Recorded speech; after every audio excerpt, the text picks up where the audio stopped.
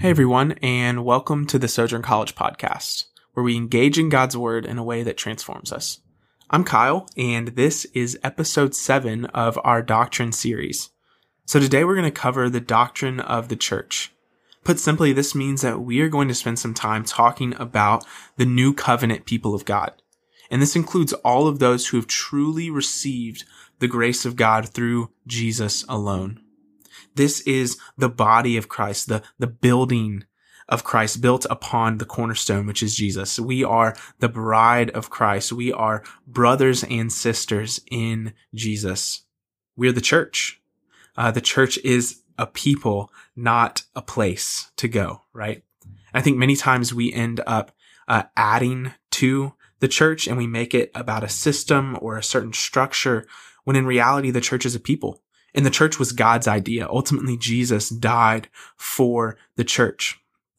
And yet God has created structure into what this church, what this body of believers is supposed to look like. And in nature and the marks of the church and how the church is to function as a healthy body of believers, as a healthy family, as a strong building, metaphorically speaking.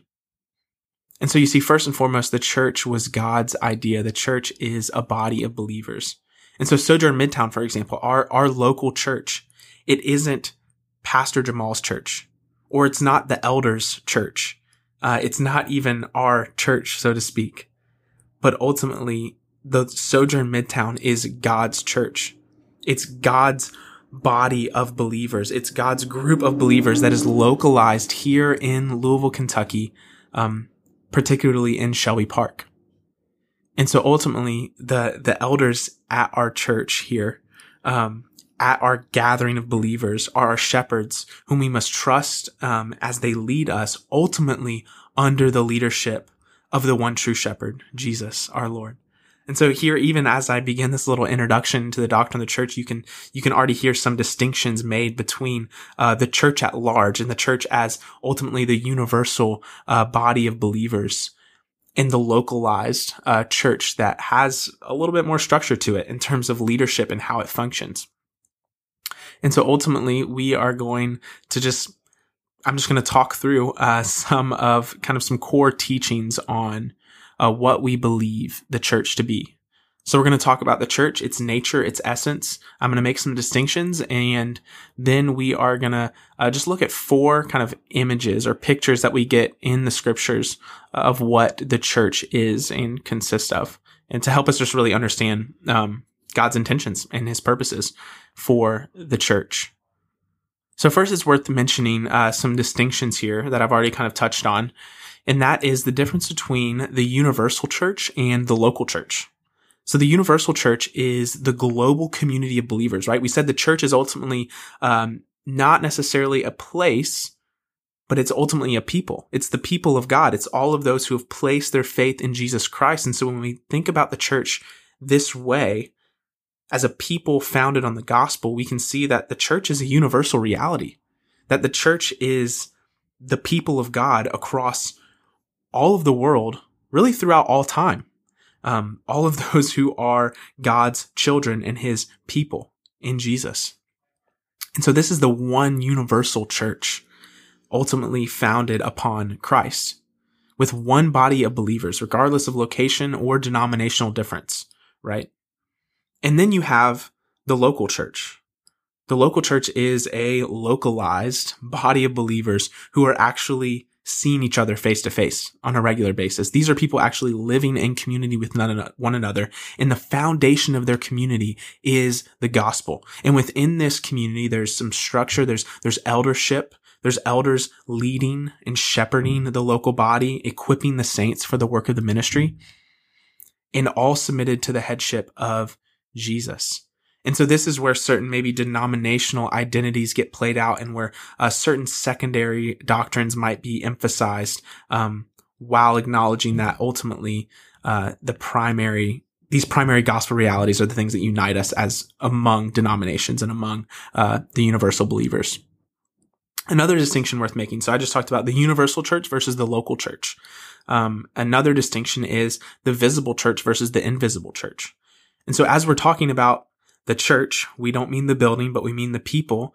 And so theologians sometimes make a distinction acknowledging the fact that, church isn't simply a building or an institution, but it's a people. And therefore, God is the only one who truly knows the hearts of those who know him, who have placed their faith in Jesus. He knows the universal, invisible church, so to speak.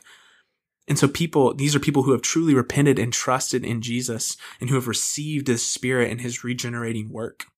And so this acknowledges the reality that there are some within the quote unquote visible church, right? The institution, the structure, the system. There are those who come to our churches all across America who, are not necessarily genuine believers. They haven't truly trusted in Jesus. They're not walking in faith.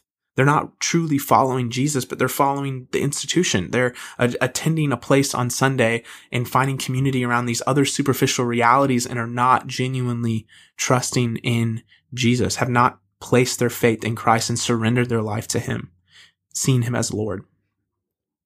And so this is people who maybe play the part externally within a particular Christian subculture that they adhere to, but are truly not a part of the family of God.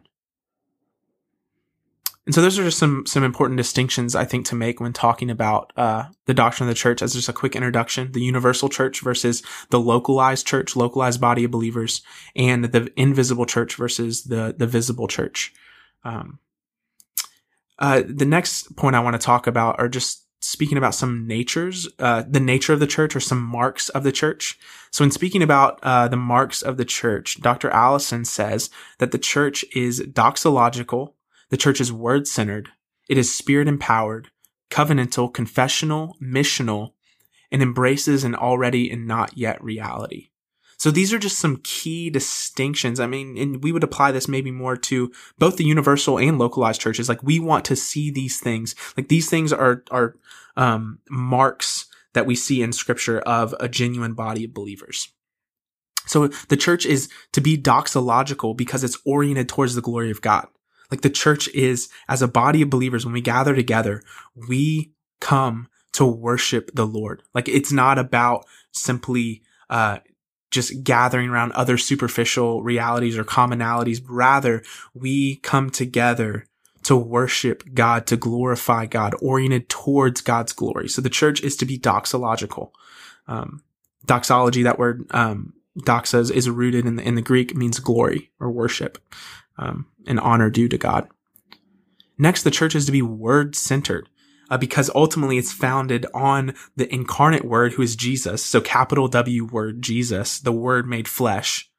And also is centered on the Spirit-inspired Word of God, which is the Scripture, whom Jesus said spoke of him, right? He says, when you read Moses, like, Moses wrote of me, and like all of these other writers in Scripture are pointing to Jesus. So the church is to be centered on the Word made flesh, Jesus, and also centered on the Spirit-inspired Word, which are the Scriptures. The next point that he mentions is the church is to be Spirit empowered. In other words, the church is created by the Holy Spirit, right? The regenerating work of the Spirit who brings us from death to life in Christ. The church is filled with the Spirit, a temple of the Holy Spirit. The church is gifted by the Spirit. You think about 1 Corinthians 12 through 14. The church is guided by the Spirit. And the church is ultimately being made and conformed to the image of Jesus by the indwelling presence of the Spirit. So the church, the people of God, are all indwelt by the Spirit. The church is Spirit empowered. The next point is that the church is covenantal. The church is ultimately in covenant relationship with God. It's not about a contract, but ultimately we see that covenants are about relationship. And ultimately the church is covenantal in that the church, as a body of believers, is in covenant with God, but also in covenant with one another, as we seek to love one another and care for one another as brothers and sisters in Christ. The next point is that the church is confessional, and this means that its members have, first and foremost, a personal confession of faith of Jesus as Lord. And you'll notice in baptism at Sojourn, for example, it says, what is your sacred confession? It's that Jesus is Lord. So the church is confessional in that we confess truths about God. We confess ultimately the truth of the gospel, that Jesus is Lord, and in him alone is salvation, and the grace of God is only found in him. in his sacrificial work on the cross.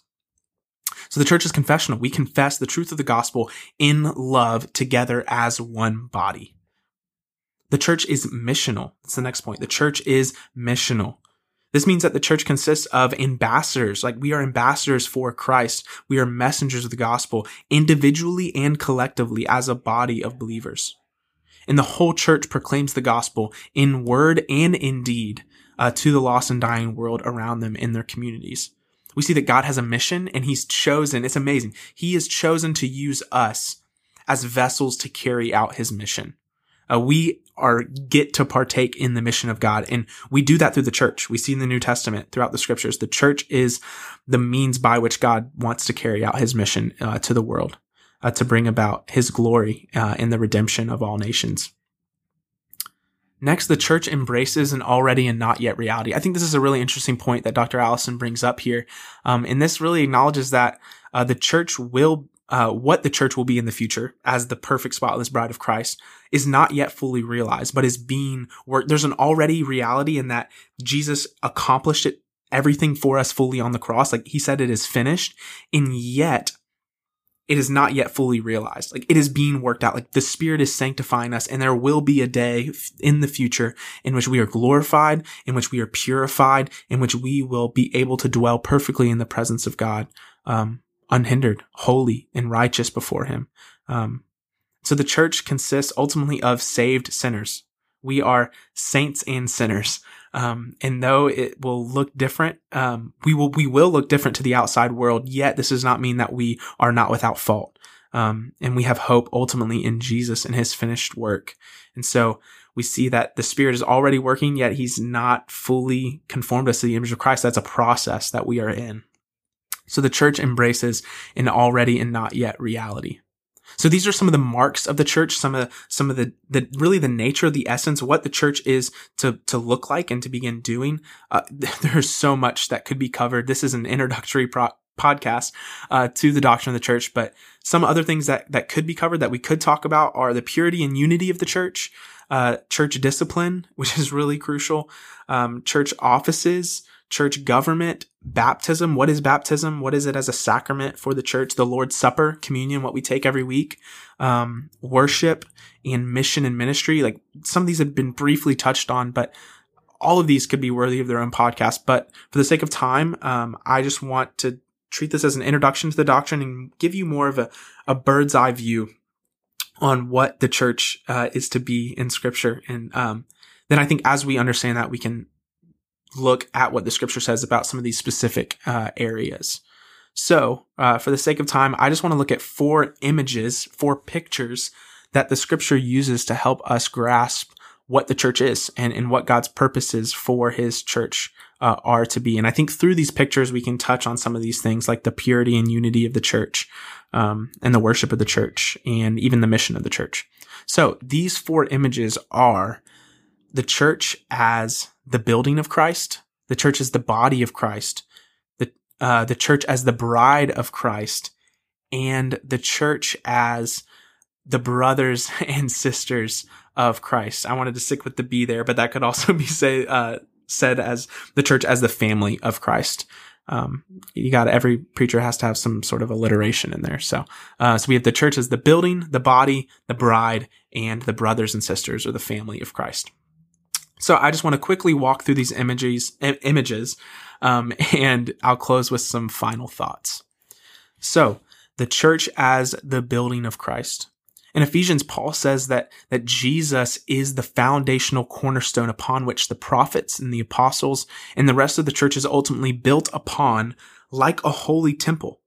So the church is to be this dwelling place of God as this beautiful building. It says that Jesus is the cornerstone, and a building the building will eventually reflect how perfect the cornerstone is laid, right? And so ultimately we know this is an already not yet reality, but Jesus is the foundation upon which we are built, as a dwelling place for God. And Jesus identified himself as the cornerstone of the church, and that he was building. and that this stronghold was something that ultimately the gates of hell could not prevail against. The church was to be a stronghold, a building built upon Jesus, built upon a confession of faith in him. And that the church as a building is then to be a unified, a strong building, a safe place for the tired, for the weary, and the broken to find refuge in the arms of Christ. So the church is to be a building built up upon Jesus as the cornerstone. The next point is the church as the body of Christ. So this next image we see in Scripture is described in Ephesians and in 1 Corinthians 12, where Paul describes the church as this unified body working together. So this is a unity among distinction, seeing that each individual part is significant. And honestly, you can't, have one part without, like, what good would it be if everyone was an eye, or what good would it be if everyone was a finger, right? And so we need all these individual parts that come together to work beautifully as a whole. And Jesus is ultimately depicted as the head of the body. He's the source of life. He's the source of authority. He is who guides us. And we as one body submit to his loving guidance, right? And submission here is beautiful because we see that Jesus was ultimately submitted for us to the Father, right? And he submitted in love, sacrificially laying down his life for us while we were still sinners. Christ died for us. And so we submit to his loving leadership as the body of Christ. We submit to his guidance and instruction because he's the head. And in the same way that the body is comprised of parts, so the church is made up of many members, many saints with many different gifts that come together to reflect Jesus to a lost and dying world. The next image we see in Scripture is the church as the bride of Christ. So Jesus' sacrificial love for his people is depicted as a model of the relationship between a husband and wife. And ultimately, the marriage is supposed to point ultimately to the gospel, to the love of Jesus and to his church, and his sacrificial love towards his church and his church's trust, independence, and rest in him. So through this beautiful picture, we can see the love that God has for his people, and how this love is relational. This love is about communion and relationship with God. It's not just about, the gospel isn't just about believing facts. And so through this picture, we see the church is the bride of Christ, and the purpose of God's redemptive work for his people is loving communion with us. We see in Hebrews that one day the church will be presented to Jesus as spotless and perfect, as the Spirit is the one who is purifying the church, and we will be perfectly glorified. And he's preparing for us an eternal weight of glory in the presence of God. The final image that we see is the church as the brothers and sisters of Christ, as the family of God. And I think this final picture is personally one that I find most beautiful and compelling, and even applicable in how we should just view church. This final picture emphasizes our adoption as sons and daughters of God, all equally ransomed by the sacrifice of Jesus. Scripture says that we are co-heirs with Christ, that as brothers and sisters of Jesus, as we are in Christ, we receive his inheritance. We enter into the family of God through the sacrifice of Jesus, and we receive the full benefit of his promises. We receive the full benefit of his inheritance, what he actually earned, like his righteousness, the life that he lived and what he earned, like we receive that by adoption. How beautiful of a picture this is. And this is the church. We are the church, the family of God. I think this image should really just reflect our day-to-day interactions in our churches. Like, our churches should feel familial because they are familial, because our bonds in Christ are deeper than blood, and they're actually rooted in blood, in the blood of Jesus. We should treat each other as family because we have eternal bonds as brothers and sisters, because we will live with one another for all of eternity in the presence of God as a family. And so this familial love should be the primary characteristic of our relationships within the church. This love in community is an assurance to ourselves that we have received the love of God in Christ. Like, as we love one another, we are assured that we have received the radical love of God. And in this love as a family is a missional demonstration to the world that ultimately testifies to the truth of God's love, that we have received it supernaturally by the work of the Holy Spirit. So man, this image of the church as a family, I think when it's actually played out, is beautifully compelling to a lost and dying world. So in closing, I would like to emphasize that to love Jesus means we must love his church, means we must love one another. I mean, as we look at 1 John, this is over and over what John is emphasizing. Like, if you've received love, you will demonstrate that love outwardly towards other people, towards your neighbor. And so if we love Jesus, we will love his church because we will begin to love what Jesus loves. And Jesus loved his church. He loved the church. He loved the body of Christ. He loved the family of God so much that he died for us sacrificially. He humbled himself and stepped off his throne and lived the life that we couldn't live and died the death that we deserve so that we could have life in him, so that we could be a family, so that we could be received by the Father. And so we must love the church because Jesus loved the church and died for the church. I fear that too many of us in our individualistic Western American generation deny the importance of the church. And I think too often we have qualms with the church and just with the structure, with this, that, or the other. And I think sadly that is because the institution and the external organization of the church has many times let us down. For many of us, the church has not been a safe building to flee to or a healing environment of familial love. However, though we have been hurt by the church or by this church structure or the lack of love and security and safety, we still must strive towards the church that Jesus has in mind. We must strive to be the church, to be the body of Christ, to be the bride of Christ, to be the building, to be the family of God that Jesus died for, that Jesus loves. So we must strive towards this as we look to Jesus and walk by his Spirit. We must love the church. We must love the body of Christ, the family of God, not as a rigid institution, but as the people of God, as our brothers and sisters. Jesus loved the church. He died for the church. So I would challenge you to continue to dive into this doctrine, to continue to think about what does it mean to be a member of the church, to be a covenant member, to be willing to go under and or practice church discipline. What does it look like to submit to the elders? What does it look like to be a deacon? What does it look like to uphold the sacraments, to believe in believers' baptism, to participate in communion? Like, all of these things are kind of fall under the doctrine of the church. So I hope that at least this episode just encouraged you to see the importance of the church and now to dive into kind of deeper into what you believe about the church. So we want to be, just to kind of reiterate our community group statement, our missional statement, like, we want to be a family of disciples on a shared mission. Put simply, we want to be the church. like we want to be the church. And a good way to think about that is a family of disciples on a shared mission, ultimately surrendered to the gospel, empowered by the Spirit. Thanks for listening.